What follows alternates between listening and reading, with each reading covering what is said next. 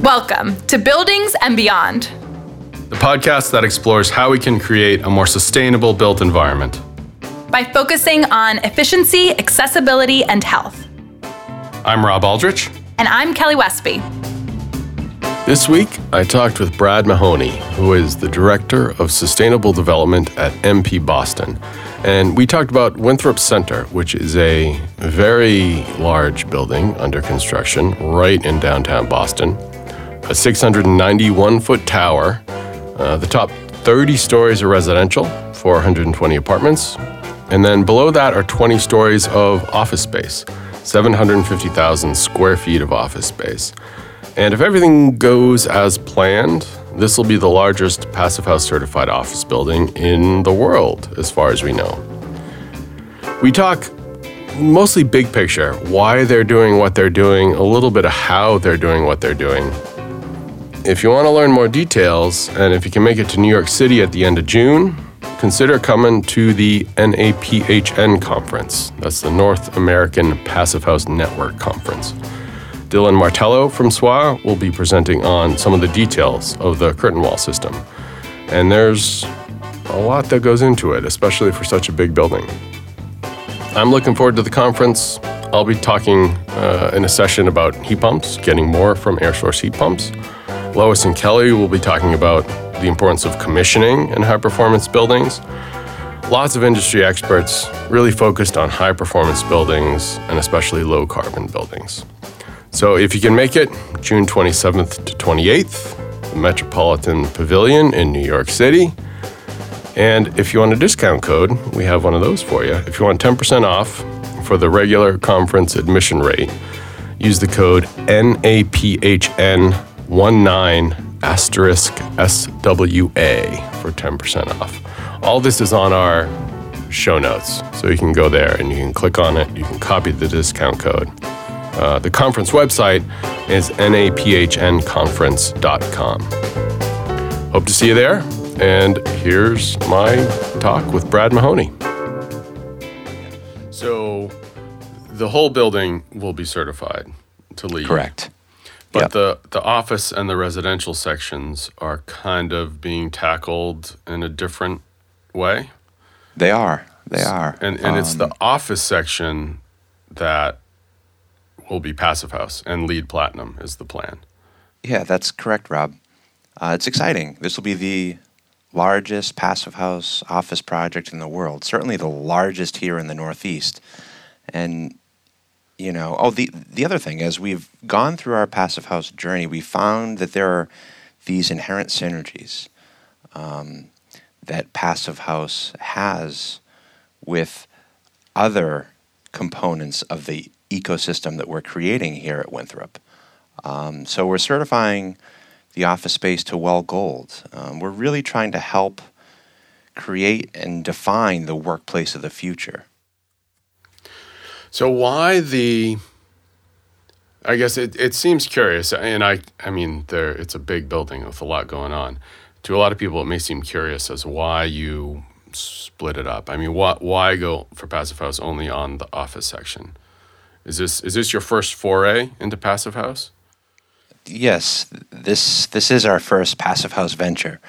And to answer that, I think you really have to look at the market, right? Okay. Companies are looking to attract and retain top talent, right? You read about it everywhere. And that's kind of where this conversation starts. So we're creating a healthy, high-performance environment that's founded in Passive House, right? And we think this project will be where companies want to be. You will have to be at Winthrop Center. There'll be over 4,000 women and men working in this building every day. And it's that appeal. The other piece is, if you look at the office component per person, it's, it's where you can most directly impact carbon reduction.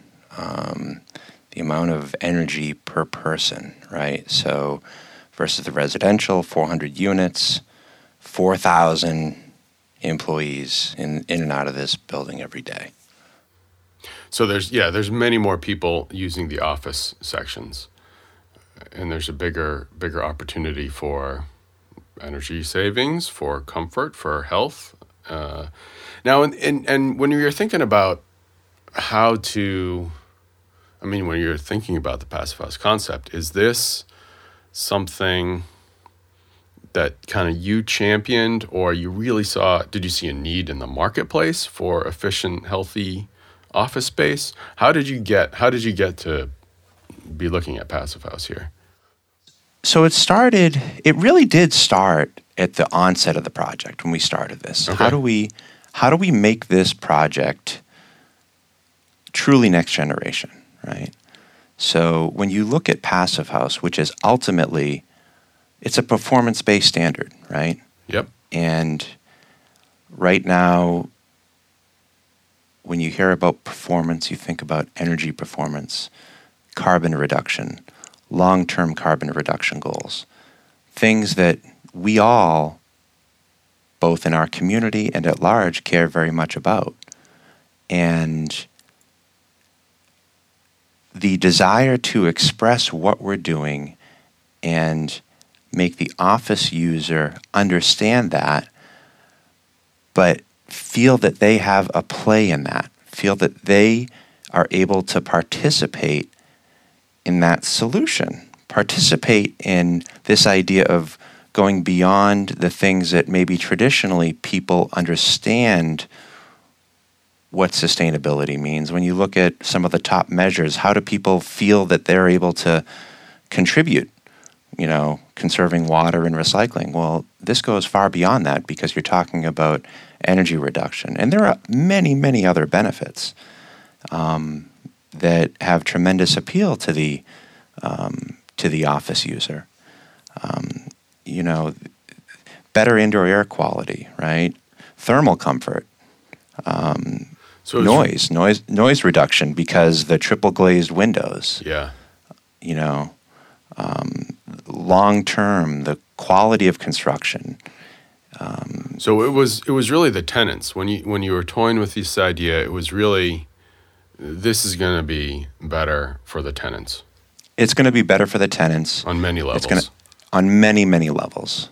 On many levels. And obviously the idea is, hey, we'll be able to lease this quicker, or maybe for a little bit of a premium, and that is. Was that a tough sell, or did that just seem like a kind of a next logical step when you're thinking about going Passive House? So it became clear that this was, I think when any organization is contemplating something new, right? And this is new not just to us, but it's new really to the industry. You take a long, hard look at it, and we took a long, hard look. And the more we studied this, the more it really became clear that this is where we want to go to really set the bar and create a new paradigm, because we believe this is where development ultimately will go. And so we're trying to do that in a way that really allows for the best experience for our customer, for our tenants. You don't want to be obsolete in 10 or 20 years. Right. I mean, the benefits, the resiliency benefits, right? I mean, that alone, you can find that there are pieces and elements of Passive House that can appeal to different subsets within each organization. And it really has a broad overall appeal. Are you getting feedback yet from brokers or possible tenants, or is there interest yet? Is it resonating with folks yet? I know, first of all, actually, let's back up. What's the whole schedule for this? I mean, the completion should be... So interesting. So we open in 3 years, 2022. Okay. So we are starting those conversations with tenants, with brokers. Okay. People want great space, right? That's number one, Yep. right? Views are huge. Views are huge, location, and we have all of that, right? And what we're doing is we are tremendously enhancing that, right? So when you think about what are the elements of Passive House, triple glazed windows, energy recovery, heat recovery, really understanding the vision spandrel framework, what that vision to wall ratio is, and kind of optimizing that. The other thing that obviously appeals are the energy savings, the utility savings, not only today but long term, right? And that does appeal to the tenants.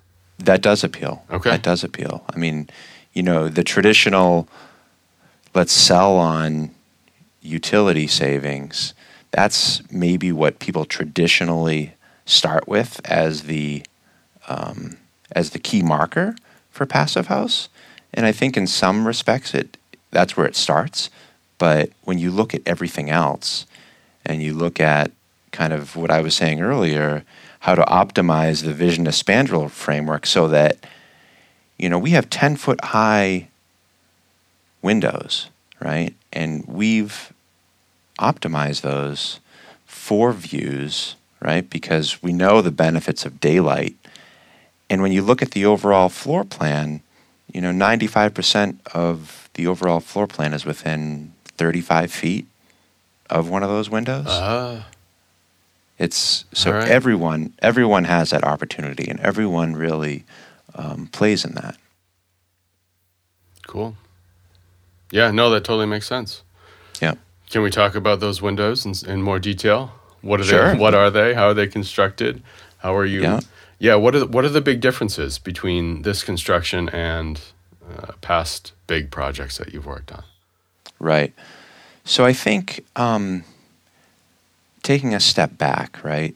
So this idea of integrated design, right? And I think integrated Passive House design, you start the project and you kind of set certain parameters. This is what we're doing on the project. We are moving forward with a Passive House design. So that's really kind of the baseline, right? And you always need someone that raises their hand and says, this is what we're doing, this is what we're driving to. And it's our job to make sure that everyone's committed to achieving that mutual goal, right? That's your job specifically, it sounds like. It is. But everyone on the team is fully committed to it. Yeah. And it kind of permeates everything. It permeates the modeling on the MEP side and the integration with the PHPP. It permeates the design and the facade. When you get into the procurement of the facade, $80 to $100 million on a project of this scale and size, right? And I mean, there are very real commercial, financial aspects to this. Oh yeah. Like, what kind of money, what premium are you spending on that facade? Okay, 10 to 15%, right? And what does that relate to on the overall? And so you talk about modeling, talk about the facade, talk about the MEP systems, and the commitment in driving through that and flowing it through from initial design into design development, into procurement, then into construction. So integrated. Everyone is working towards the same goal. And you look at the differences between another high-rise project and this, when you look at the facade, right? So it's curtain wall, unitized system, third layer of glass, right? With input from our Passive House consultants, Stephen Winters, we've kind of come up with the optimal solar heat gain, the U value, the R18 spandrel insulation. The R18 is a big driver. That's a big difference. Yeah. Right? Over a traditional curtain wall. So It's all of those things. It's the triple glaze, the R18, the ceiling, the perimeter ceiling, right? That's inherent. That's where a lot of old, leaky buildings lose their energy, right? Absolutely. Well, on this one, that's where our primary focus is. And making sure that within that passive house envelope, the collective envelope, we are sealed. Go ahead. Sorry. Would you say, so I mean, yeah, those are a few big ticket items, the triple pane glass, the higher R values, the air sealing. Would you say, and those are kind of, there are some pretty large numbers associated with those features. Yes. But would you say the first thing you came to when I asked you about it was the coordination, was the integration? Right. Is that, I mean, in your mind, is that a bigger change or a bigger challenge than any of these line items? Does that make sense? Well, yeah. In some respects, it is, because we're talking about something that hasn't been done before, right? And so you really need to shepherd that. The supply chains are not there, and supply chain starting from, look, this is it's in its infancy, right? So Handel has done this before. But when we talk about supply chains, it's not just the architecture, the engineering, the construction managers, the facade manufacturers, the equipment manufacturers. So you really need to watch through that and make sure that everyone has their eye on the collective goal, because you don't want to bring it to a point and then have it fall down because someone wasn't paying attention, right? It's more a matter of making sure that everyone's working together. And so in some respects, that is bigger than the upfront capital cost. But that is the ability to say, we're committed to this and we're doing it, that really got us out of the gate. And now we're off and running. We're committed to it. We've looked past that, and now we're focused on delivering. Right on. Yeah. And obviously, in a project that is this big, you need really good coordination and communication. Absolutely. But I guess Passive House adds another layer. I mean, it's even more important with Passive House. It definitely is, and that's why really having the right team members, people that are committed to this, and we absolutely have that from top to bottom. So suppliers, I mean, with you're asking for some wacky curtain wall, something new as far as the curtain walls. Have their suppliers ever done that before? Anything like that? So at this scale, no. Okay. At this scale, no. And adding a third layer of glass is nothing really that novel, right? I mean, you're just adding However, when you're talking about producing this many square feet of curtain wall, it is a challenge. So Karas and Soda Wall have been working with us, and they understood from the onset that this kind of was the Bible, and so they have been excellent. I mean, we've been working through Design Assist now for a couple months, and they've been pressing hard on the facade and the facade opportunities, and the early signs are very good. I mean, they're very committed to it, and it seems like we're going to be in production soon. Excellent, man. So what's been the biggest challenge? What's been the biggest nut to crack so far? I think the biggest nut to crack is really it's really what is Passive House, right? And when I say that, I mean kind of from top to bottom. You're starting something new, hasn't been done before at this scale. It's new to the industry, but you can see beyond all of that, and you can see the outcome, and it's a matter of getting everyone to feel that, right? And I think once you do that and you realize that, look, we're committed to this, because sure, maybe the first couple projects in a region that go passive house, maybe they have some cost premiums. Over time, as those supply chains open up, as more construction managers are exposed to it, as more designers in teams realize how to build passive house, those premiums go down, and we've seen that in other states, Pennsylvania, the Pittsburgh area, other communities that have been committed to passive house. And, we're starting that here in Boston, and we hope and think that others will follow, and we're fully committed to it. So are you looking ahead to future projects yet? Not yet. Okay. Not yet. You got your hands full. This is a big one. It's super fun. Because there's a lot at stake, right? There's a real lot at stake when you think about where we are today and where we have to go tomorrow, and that's a huge part of it, and that's a huge appeal to tenants, to people that want to be in a space that cares about the tomorrow, right? All the while bringing them just a greater experience within their work environment. Is there going to be is there going to be any premium, do you think, compared to other comparable office space in Boston, in downtown? I mean, it's office spaces. There's certainly a lot of demand for office space in Boston. The honest answer is I think it probably remains to be seen. Okay. I fully believe in it. When you believe in something, you're creative with it, and you say, look, this is how we're going to put our money where our mouth is, so to speak.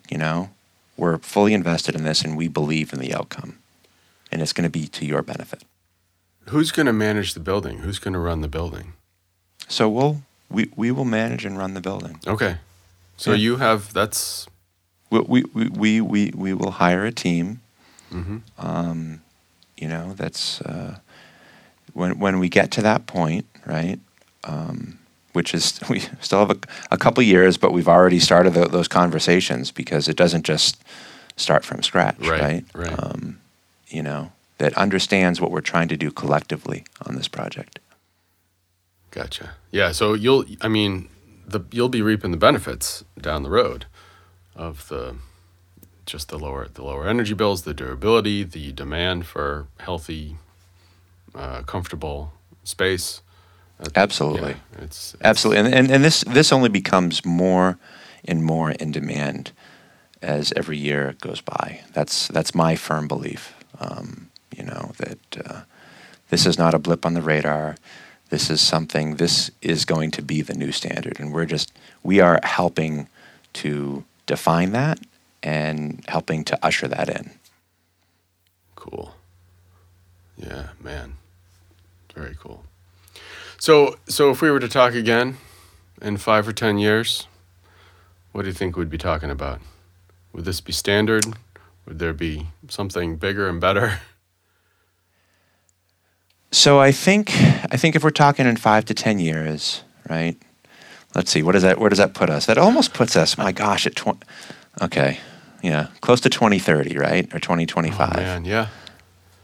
Now that you say that, I'm regretting the question. That's a long time. Well, let's think about it, right? So we know that the direct path to carbon neutrality in the urban core for large downtown projects, it requires passive house, it requires high performance. You can't get there without this. So I think in 5 to 10 years, we're really talking about something else. I think passive house is it's the talk of the town. It's something that people are familiar with in integrating into their projects. But I think in 5 to 10 years, hopefully we're talking about the next innovation. Excellent. And that's what this is. it's an innovation that is so very simple at its fundamental level, at the scientific level, and it just needs to be brought out and explained, and in a way that people grasp and understand it. Yeah, and executed in a way. Right. That's, absolutely. Everybody. Yeah. Can Sorry. get there. Good. That's a good one. Yeah. Brad, thanks for coming on. All right. Is It was that a lot of fun? Thanks for having me, Rob. Excellent. Thank you for listening to Buildings and Beyond. For more information about the topics discussed today, visit www.swinter.com/podcast and check out the episode's show notes. Buildings and Beyond is brought to you by Stephen Winter Associates. We provide energy, green building, and accessibility consulting services to improve the built environment. Our professionals have led the way since 1972 in the development of best practices to achieve high-performance buildings. Our production team for today's episode includes Dylan Martello, Alex Mirable, and myself, Heather Breslin. Thank you for listening, and we'll see you next week.